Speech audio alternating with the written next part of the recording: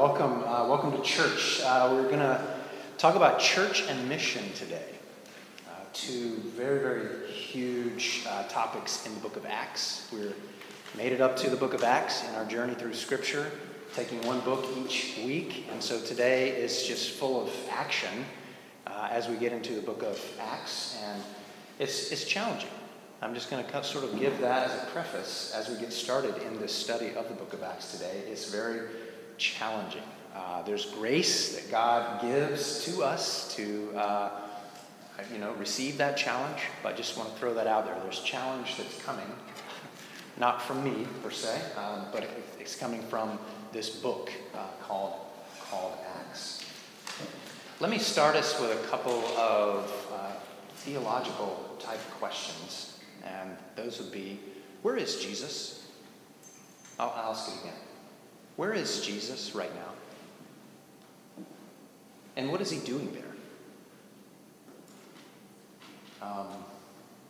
We're going to come to those questions in just a moment, but I'm wanting to go ahead and turn on your thinker and get you thinking about where Jesus is and what is he even doing there. I'm also going to start with a quote here from Eugene Peterson.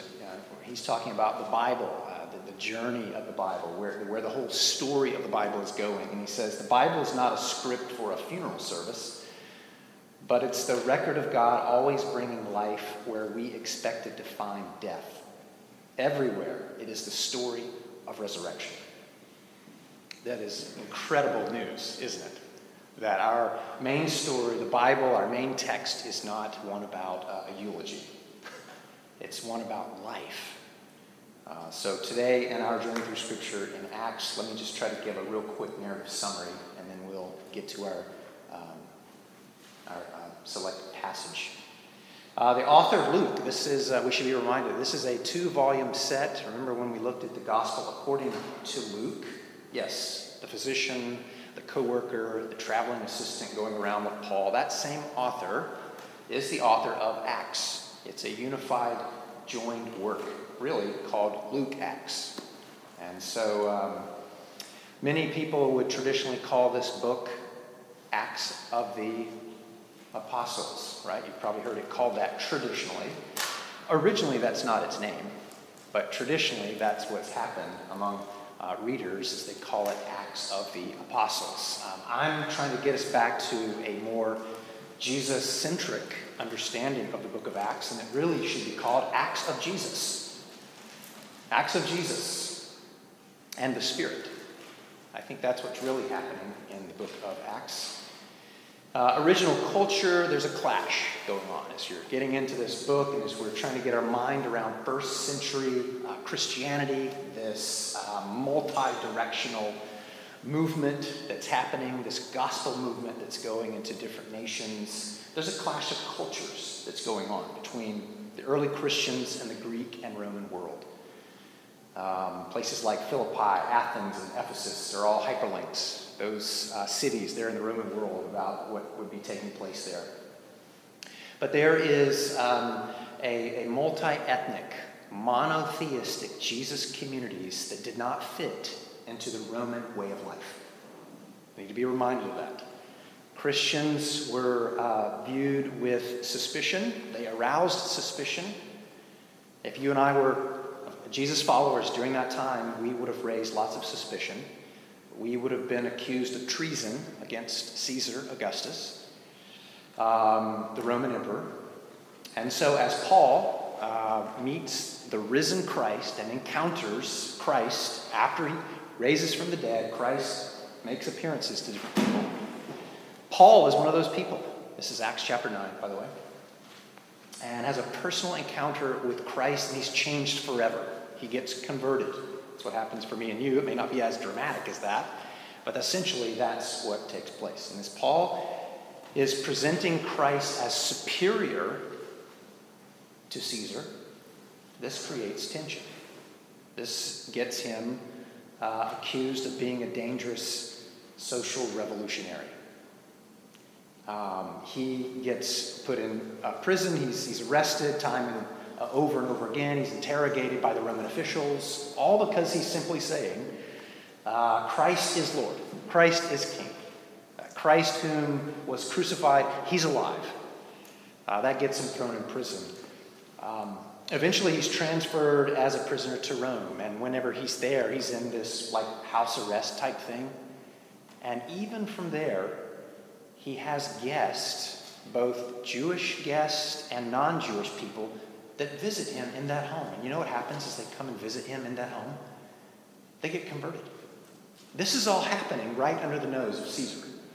I'll read it. It's in chapter 28, the last chapter of the book of Acts, verse 31. Paul kept announcing the kingdom of God and boldly teaching all about the Lord Jesus, the Messiah. It's beautiful. It's beautiful.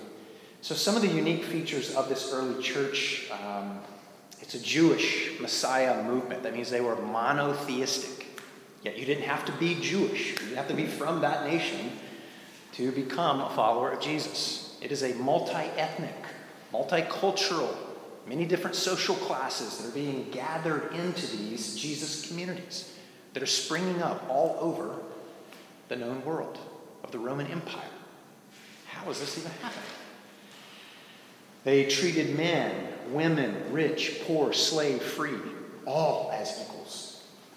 This is very curious, the Romans are thinking.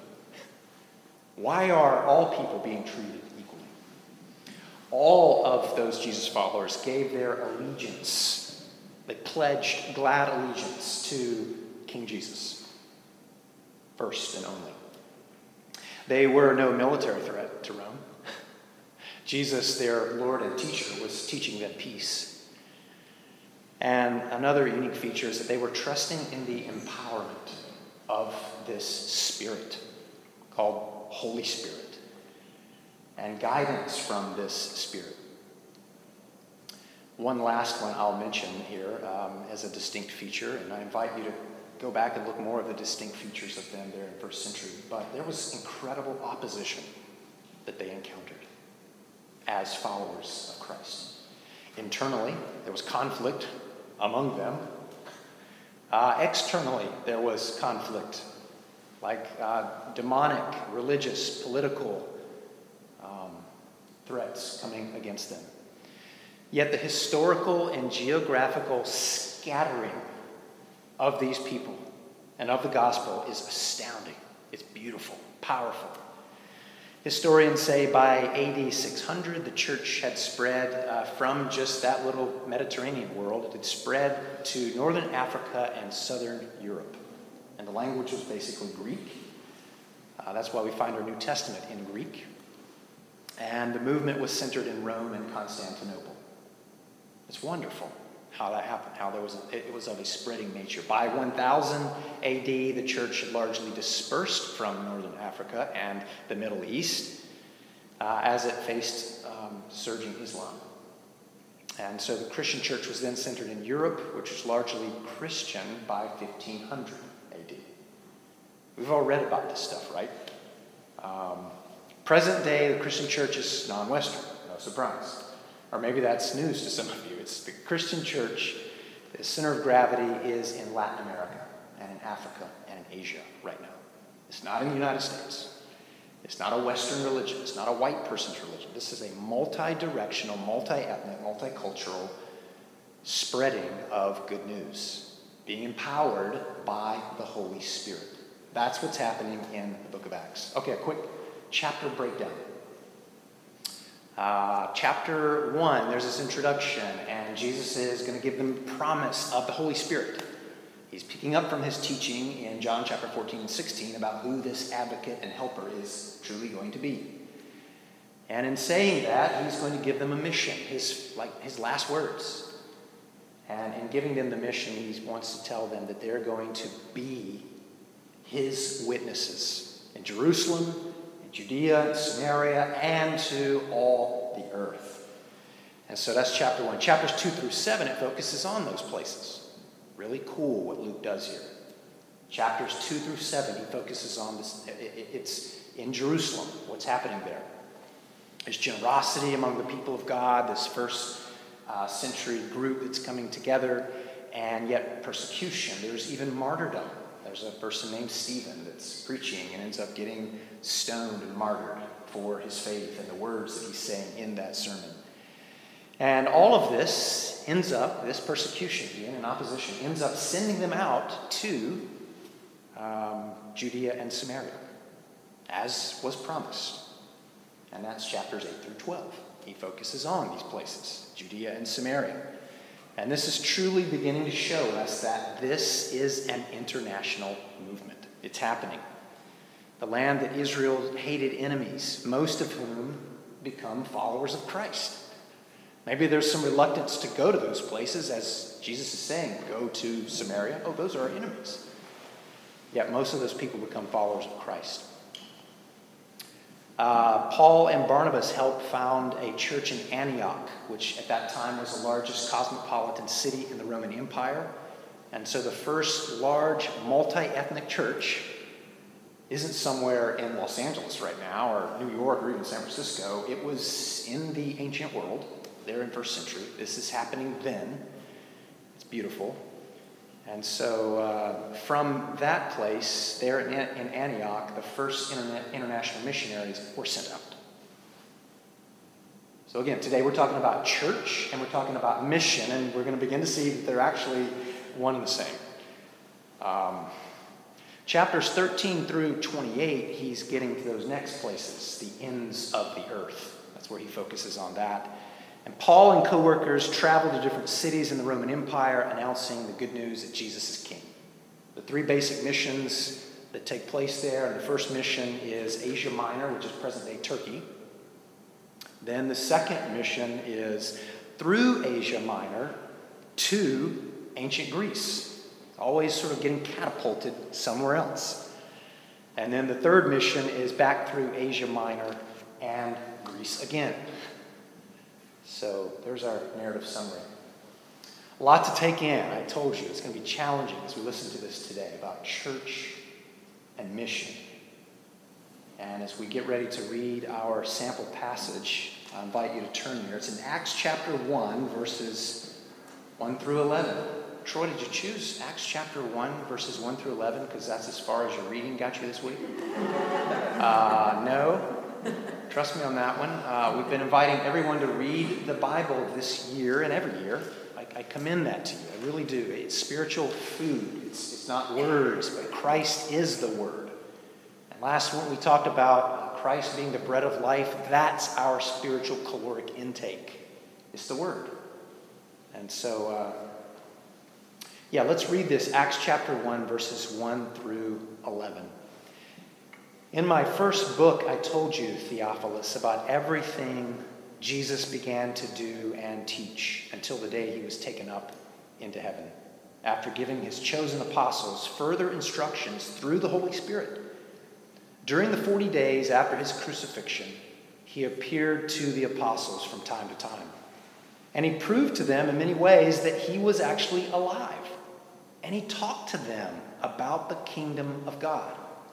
Once, when he was eating with them, he commanded them, "Do not leave Jerusalem until the Father sends you the gift he promised, as I told you before. John baptized with water, but in just a few days you will be baptized with the Holy Spirit." So when the apostles were with Jesus, they kept asking him, "Lord, has the time come for you to free Israel and restore our kingdom?" He replied, "The Father alone has the authority to set those dates and times, and they are not for you to know.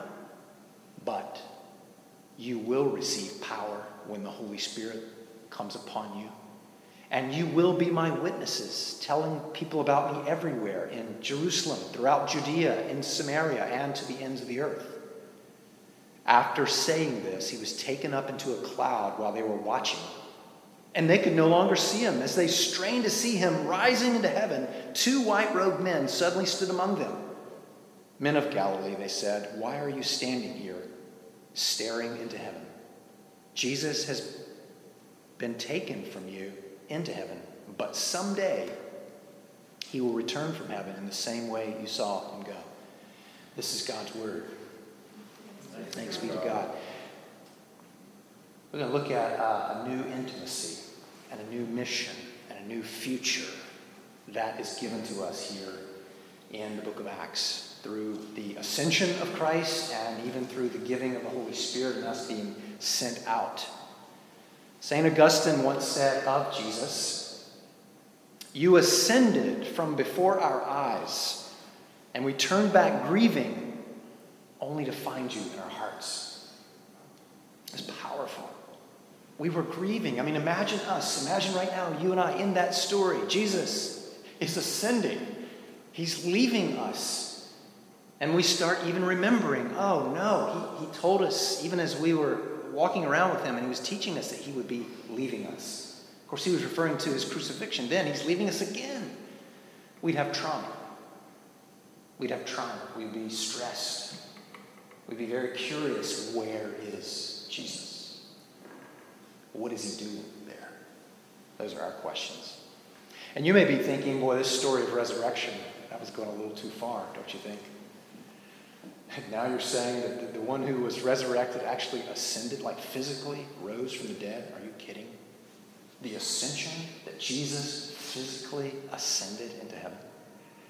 And as the passage said, are you really serious that this Christ is like physically going to return to this earth?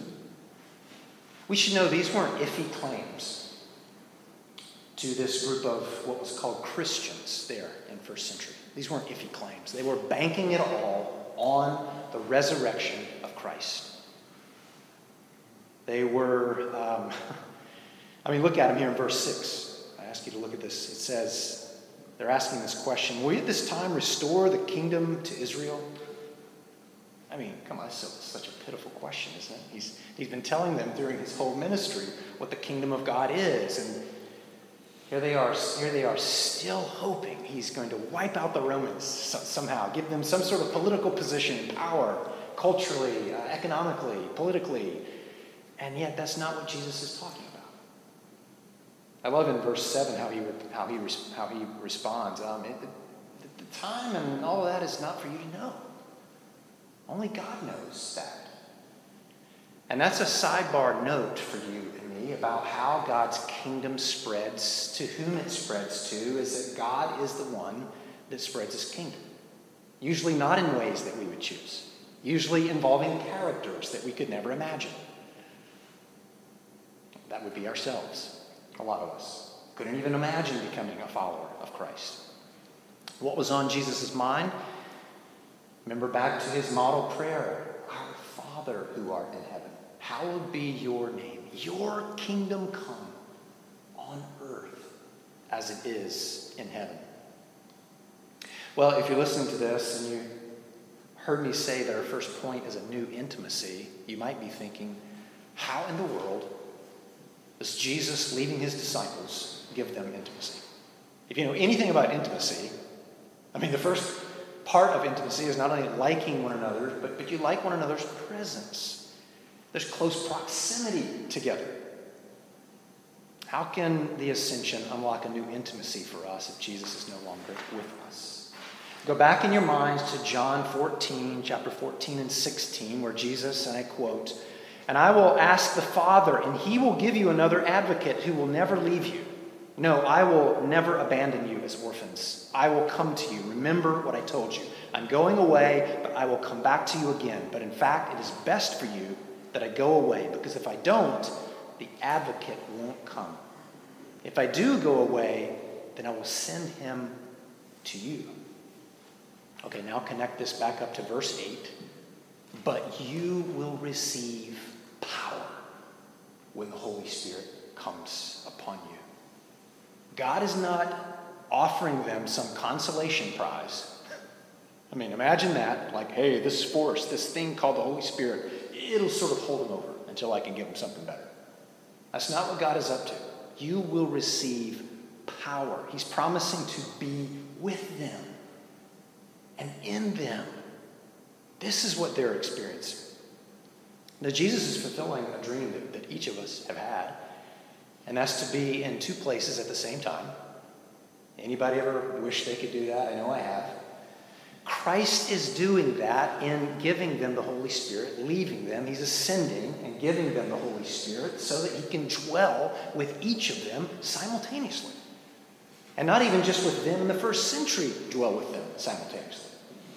but stretches back all throughout history and even goes to present day and even future from this moment right now that we're even gathered. I will be with them.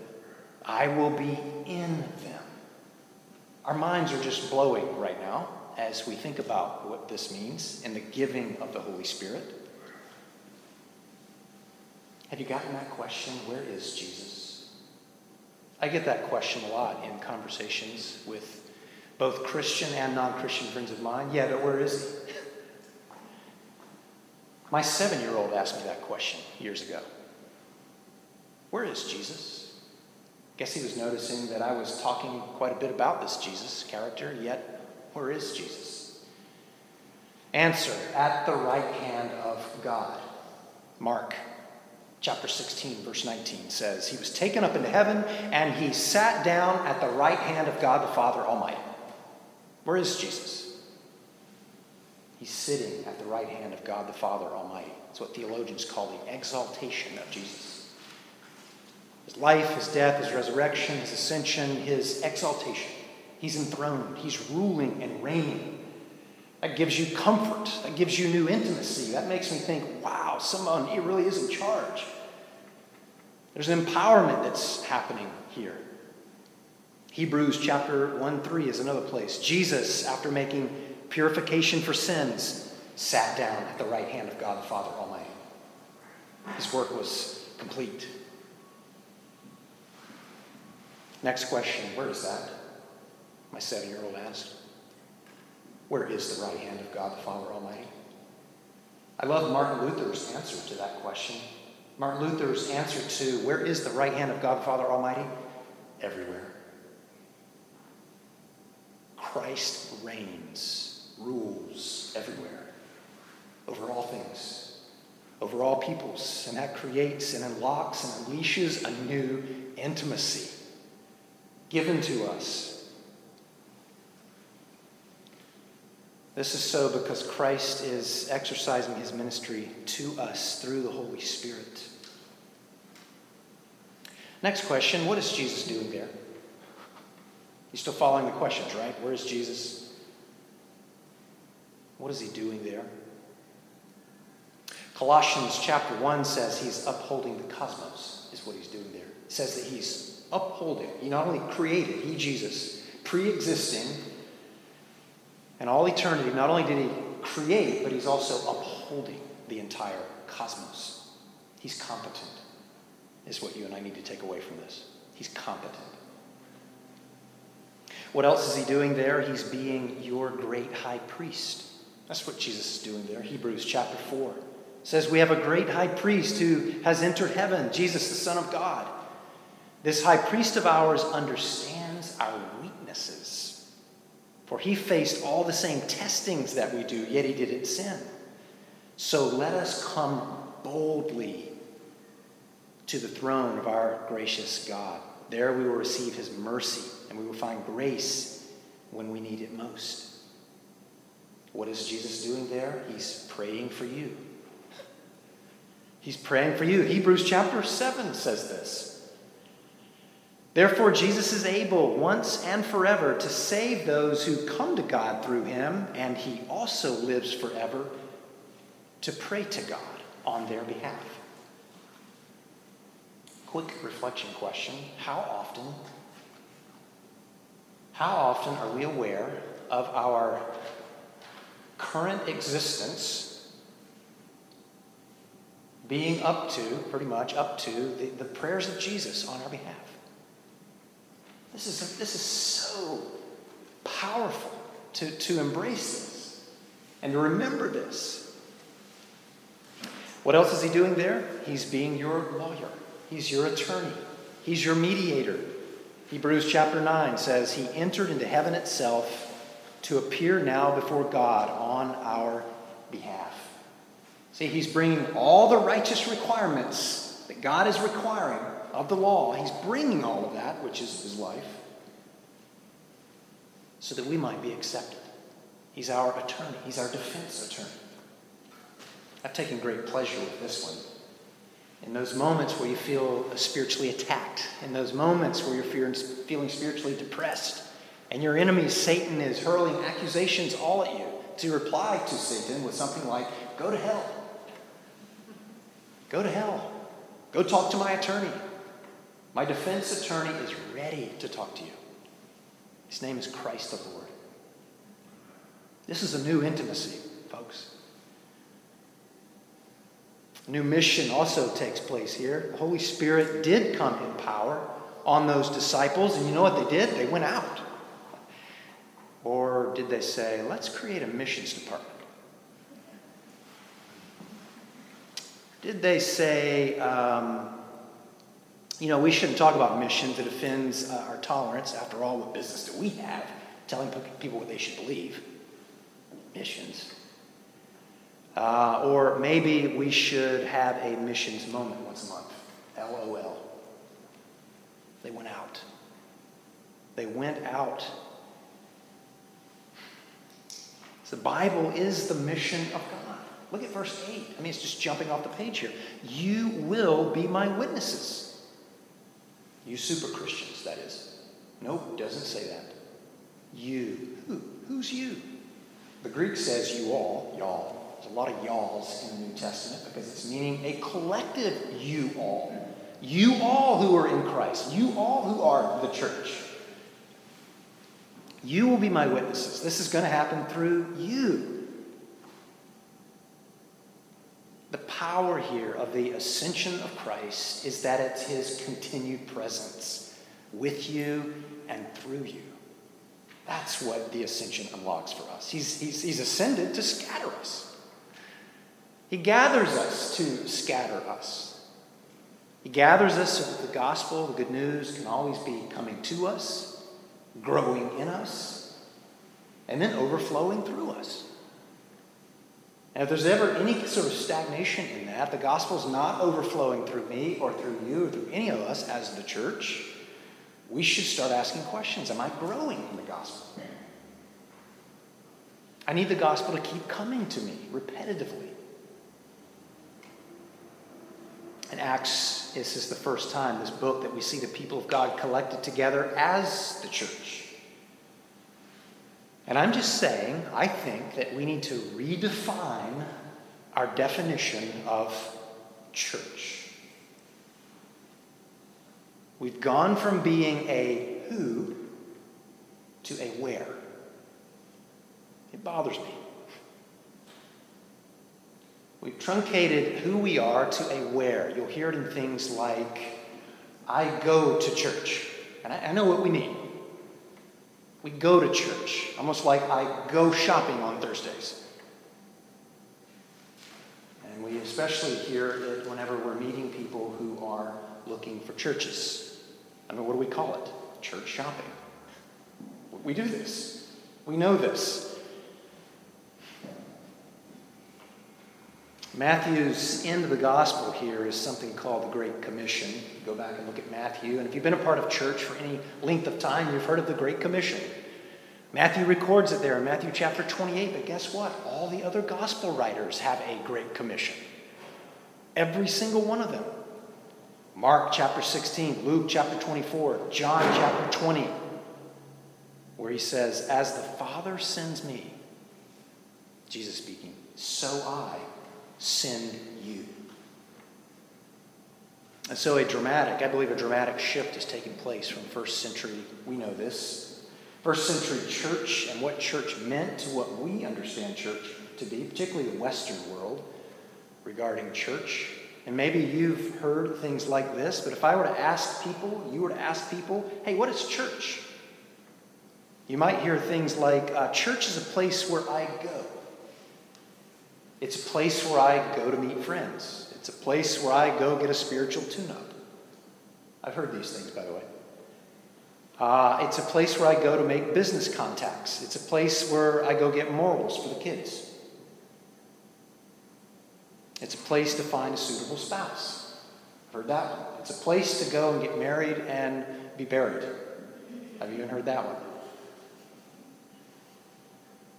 It's a place we go to get spiritual stuff, some people have said. And I'm just trying to say here from Acts, and this mission is that it's It's not a place, but a people. Church is not a place, but a people. The church is a gathering of called out people. Called out people sent into mission. Go back with me in this journey through Scripture when we were in Genesis. God called Abraham and sent him out. God called Moses and sent him out. God called Israel and sends them out. God calls us and sends us out.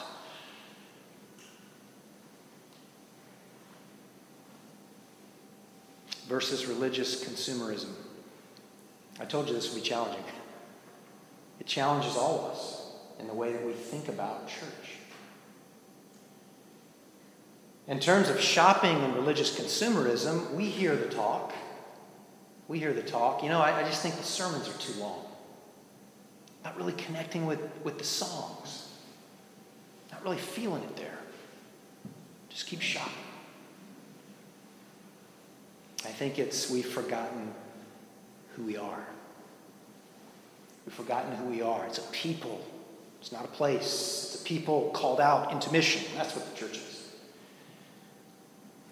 Who does God intend us to be? People sent out on a mission, representing this grand story. This good news, the gospel. He says, you will be my witnesses. I love the angels here in this passage. What are you looking at? Well, why are you still... this makes us think about, even the angels there in the empty tomb upon the resurrection. Why are you still looking in this empty tomb? He's risen. He's not here. He's alive. Wake up. Imagine that walk back. Keep reading the book of Acts. Imagine the walk back. Those disciples wondering, where did he go? What did he say? Those were his last words. Somebody's a good annotator. What did he say? Well, he didn't say build majestic cathedrals, play nice songs, have good snacks. He says, you will be my witnesses. These are the last words of Jesus. We're just reading the book of Acts here. You will be my witnesses. The greatest sermon we'll ever give is when we don't get to speak. You will be my witnesses. That means at work. When we don't have a microphone. When we're not asked to share our testimony with words, but to live it. You will be my witnesses. When we wake up and we go to work as writers, as tech people, as attorneys, as physicians, as artists, wherever and whatever we do each day. You will be my witnesses. Yes, among impatient people. Yes, among hard-to-love people. We go to coffee shops. We go to restaurants. And maybe we get treated poorly in those places. You will be my witnesses. That kind of affects the way that you tip, doesn't it? I was struck with that just last week. When we walk through our neighborhood and chat with our neighbors, you will be my witnesses. And even when we go through suffering and our friends are watching how we go through the suffering, you will be my witnesses. In the dating world, hoping to get married, you will be my witnesses. And in our homes, apologizing to our spouses, admitting wrong, failure even, you will be my witnesses. And when we volunteer for food delivery, helping those who can't get it for themselves, you will be my witnesses. See, that's a sign of justice and restoration that's to come. Mission is not getting something back. Mission is not about, we got to increase our numbers. Church is not about numbers, just like church is not about place. It's about people who are called out to be in mission. And please remember, all this is so clearly here written that it's all empowered by the Holy Spirit. This isn't your mission. This is my mission. This isn't coming here and let's rah, rah, rah, and let's go get them.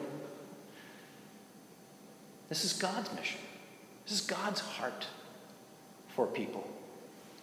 God is on a mission, and it is happening right now. I will tell you, it is happening. It's happening globally right now, the mission of God. It's happening in San Francisco. That is not the question. The question is, will we, this local church and the church at large, will we be the people that God has called into mission? That's our question. Lastly here, there's a new future. Verses 10 and 11, as they strained to see him rising into heaven, 2 white-robed men suddenly stood among them.